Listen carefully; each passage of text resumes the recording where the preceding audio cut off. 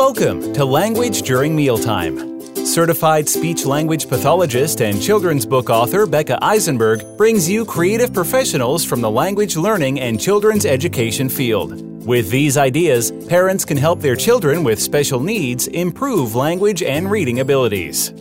Today, I am very excited to be interviewing Allison Gerber, author of the award-winning book, Braced, and her new middle grade novel, Focused. Focused is about a girl caught between her love of chess and her ADHD. This book is a Junior Library Guild selection and has received starred reviews from Kirkus Reviews and the American Library Association's book list. She is a graduate of the New School's MFA in Writing for Children and lives in New York City with her husband and daughter. I'd like to share a quote from the book and part of my review. To view the whole review, please go to languageduringmealtime.com. Clea can't control her thoughts. She knows she has to do her homework, but she gets distracted. She knows she can't just say whatever thought comes in her head, but sometimes she can't help herself. ADHD affects girls differently than boys. This book is an ideal example of what it's like to go through a diagnosis of ADHD. Focus takes the reader on Clea's journey in working through her challenges and finding strategies and tools to improve her life. So welcome, Allison. I'm going to ask you a couple of questions. Well, not more, about 4 questions that I think that a lot of people will love to hear your input and your answers to. So the first thing that I wanted to ask you is what inspired you to write the book Focused? So thank you so much for having me. I'm so glad to be here. And thanks for all of the wonderful things you said about my work. I wrote Focused because I had undiagnosed ADHD until I was 21. My brother was actually diagnosed. He's significantly younger than I am. And after his diagnosis, I started to put the puzzle pieces together and realized that I needed to go get tested and evaluated. And being diagnosed with ADHD really changed my life. It began this very long journey for me to become an author. And it changed the way that I saw myself. Instead of thinking that I was somebody who messed up all the time, made tons of mistakes, and was just sort of stupid, I started to understand the way my brain manages things and the way that I see the world, and started to understand that every time I was messing up, it was because I was coming up against something in the world that wasn't working for me, and that I needed to find ways to work around it and use the skills that I have and the tools that I have, and also the sort of superpowers that come along with having ADHD to be able to navigate the world in a way that would work for me.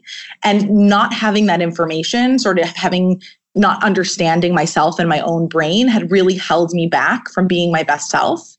And so when I wrote Focused, because I had seen books about ADHD, and there's a lot of conversation around ADHD. It's a common term that people know and hear about.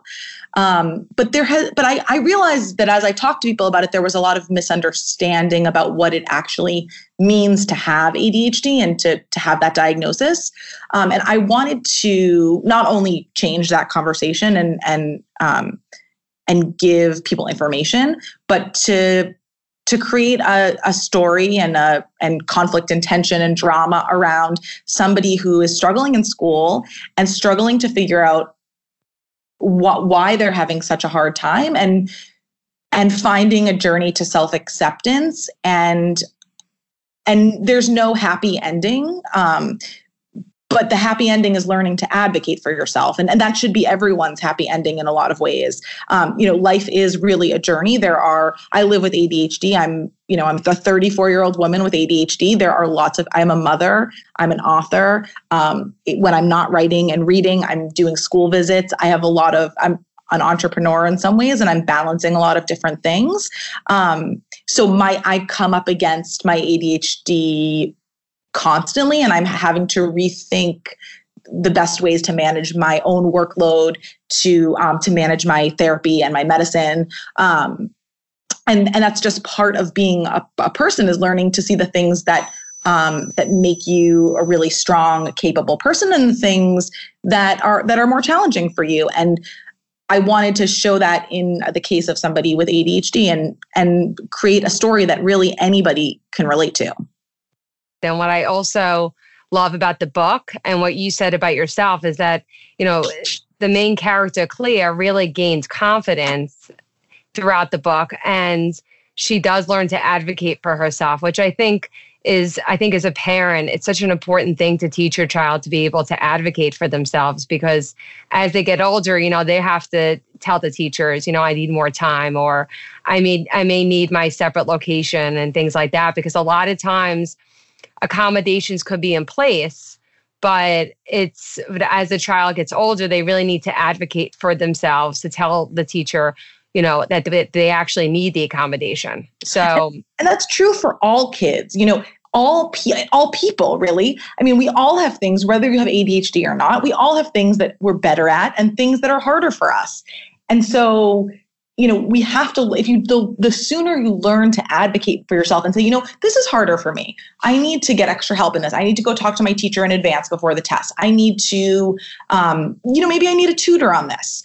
The sooner we can recognize the things that are hard for us and learn to ask for help, even if it's in the workplace. I mean, there are plenty of things. You're not going to be great at every single thing. It's really, most people aren't like that. Most people are strong in some things and some things are harder. And the sooner you learn to say, I need extra help in this, and figure out a way to ask for it in a way that's comfortable for you, the better off you're going to be. Exactly. No, I agree with you, because as you get older, you're always advocating for yourself. I mean, Absolutely. For me, for work, if I need help with something, I just ask a colleague, or I ask, let's say, my director about what I should do. So it's really important. I think it's just like a lifelong skill. And then even seeing with my mother, who's going through some stuff, advocating for herself as well. So I think it's just a life lesson. Absolutely. That, we all need help in different ways. And that's how we learn. And that's how we become better at what we want to do. And that's how we become better people. So the interesting things that I've realized as, because I was diagnosed later and I had to sort of set up, I didn't know what was going on, but I knew sort of that I would eventually mess up. So I had to set up safety nets in place. I had to put safety nets in place so that I wouldn't fail. And that has really been, what's interesting is that has become a huge asset for me, because I became a big advocate for myself, and not without even realizing it. And what happens when you become an advocate for yourself is you're not afraid to ask for things like, I think I'm ready for that promotion. And here's a document that I put together of all the reasons that I'm ready for the next step, and that I can be an asset to your team in a bigger way. And it never occurred to me that all of the years of practice of advocating for myself to prevent against failure would also set me up for success in other parts of my life. And I think that's the thing that that's the piece of the conversation that when we talk about struggles in school, we forget that those struggles are the things that actually turn you into a really strong person. And so if you're listening to this and you have a child who's struggling in some subject, in a sport, that's the thing that's going to help them become the best person they can be. That's how we develop grit.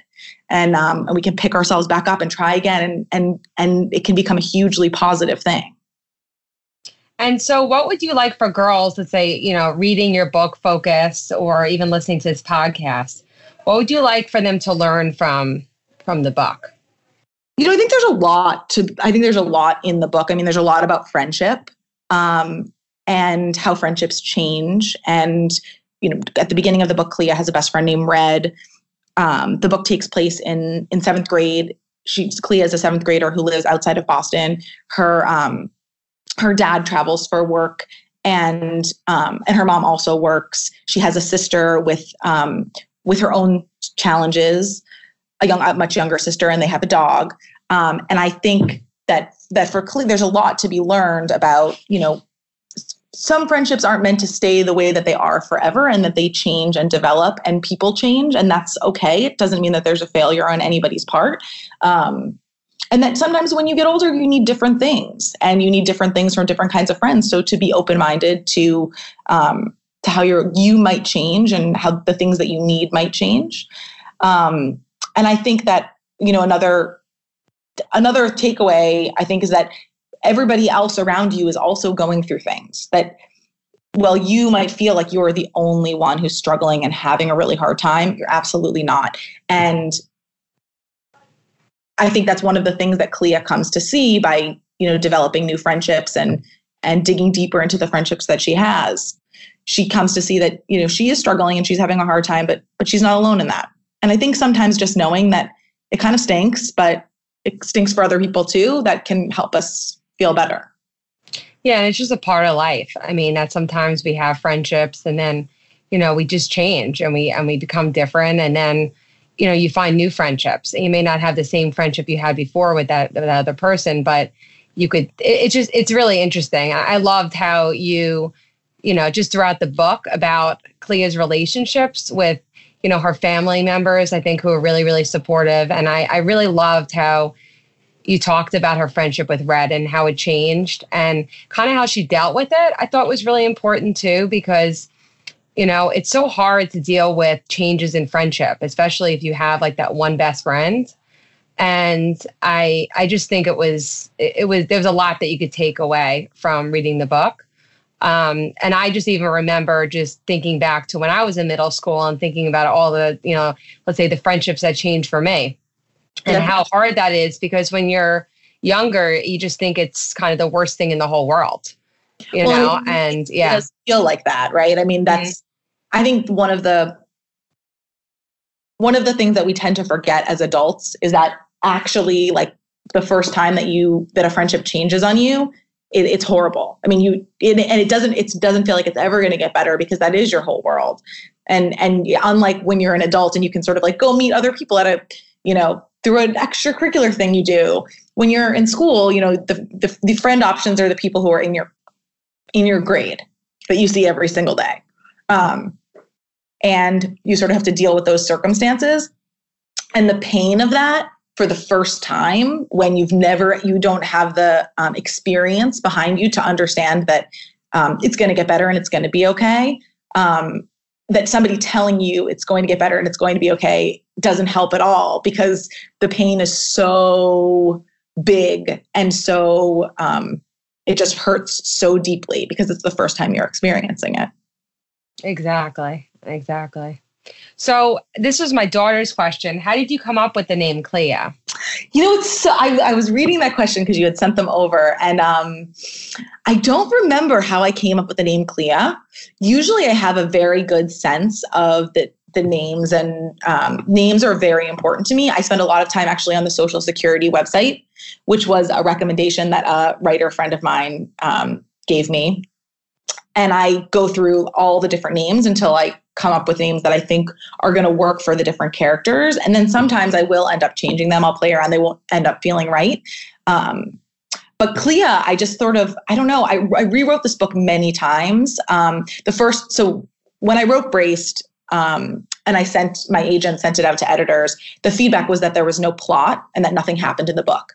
And so I added in soccer, which didn't exist in the first version of the story. It was really a strong emotional arc without any action. And so when I wrote Focus, I knew I wanted to write a book about ADHD. I knew I wanted it to be about chess, which I didn't play chess, but I learned how to play chess. And I just knew that this is what the book needed. So I was really excited to write a plot-driven book about a girl who was obsessed with chess. And I handed it over to my friend Amy, and who's also an author and who is very strong at writing plot. And, we sat down, we ordered some food, and she said to me, "So nothing happens in this book. Why is there no plot?" And I realized that this is just how I write books, that I need to write the emotional arc and then add in the plot after. So, I wrote many, many versions of this book. And Clea was the name from the very beginning. I never changed it. And she sort of like grew onto the page. But I don't have any idea where the spark came for the name. Yeah. I do love the part that you put in about the chess, though, because I think what it shows is that a lot of the times, I know we were talking a little bit before about a lot of people have like misconceptions about ADHD, and that if somebody has ADHD, it means that they can't focus on anything. And I think another thing I love about the book is that it really talks about what how people can sometimes misconceive certain things or assume certain things about ADHD that aren't true. And I think Clea's passion for chess is a perfect example of how you can really focus on something that you love.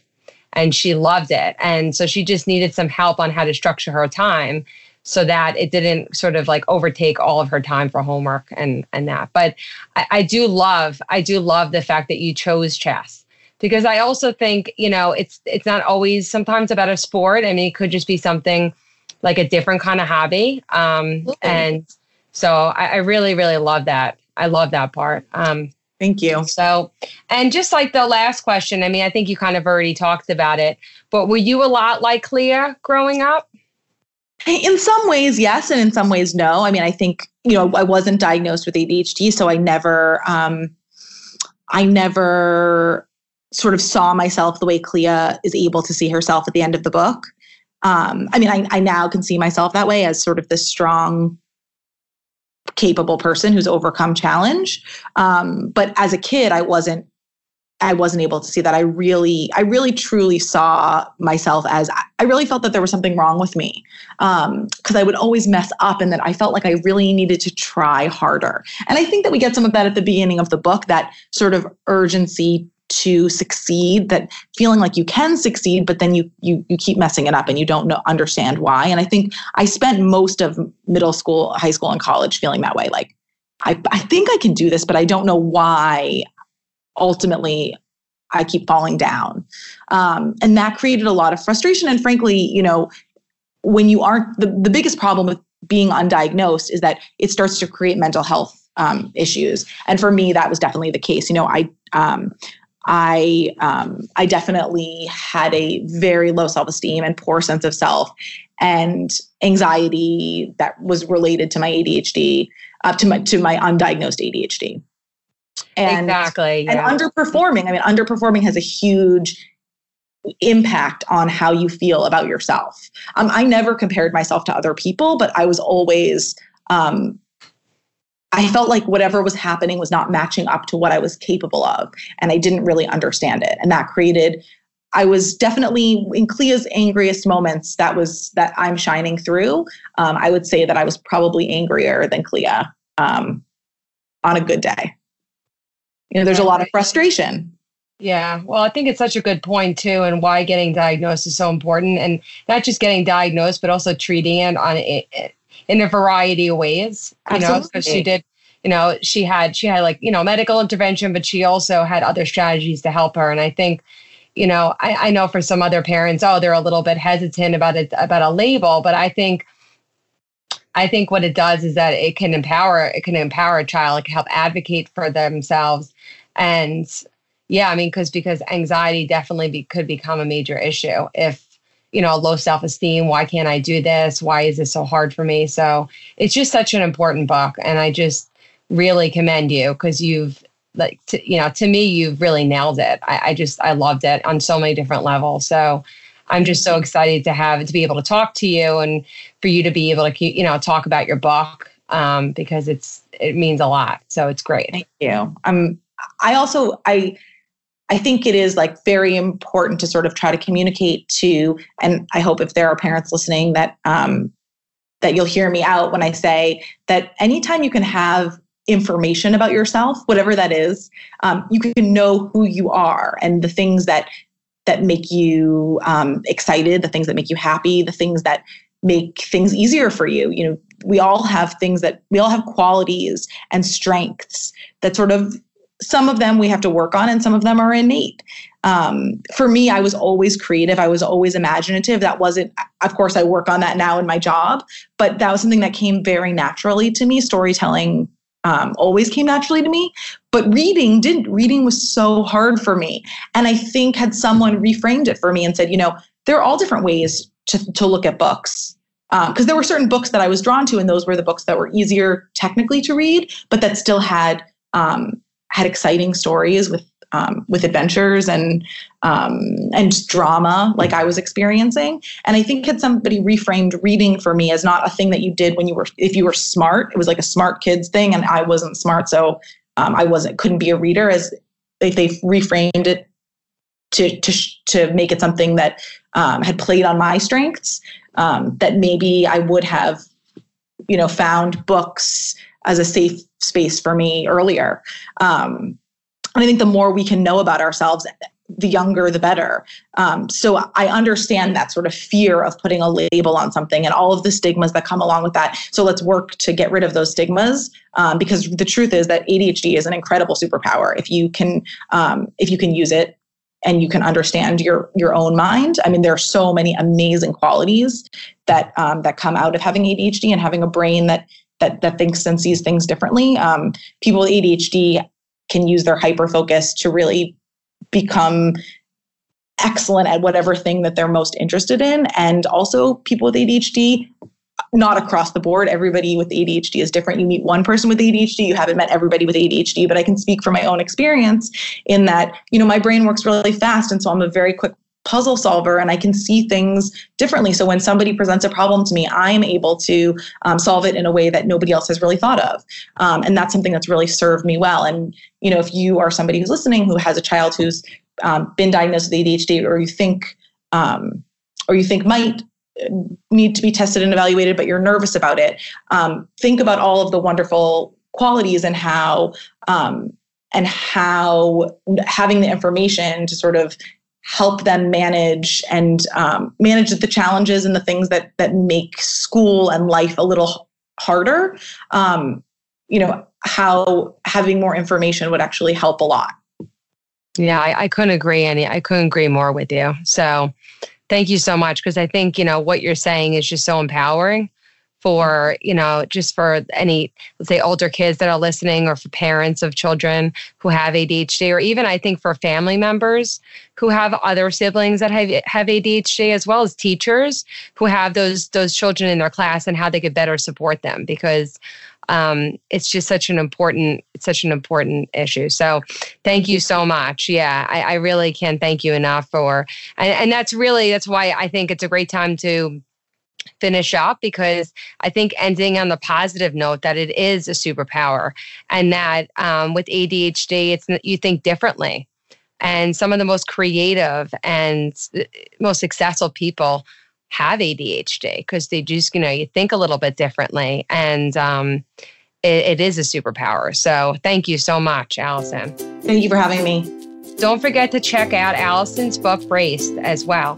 Go to her website, AllisonGerber.com. Thank you for listening. Learn with us at LanguageDuringMealtime.com.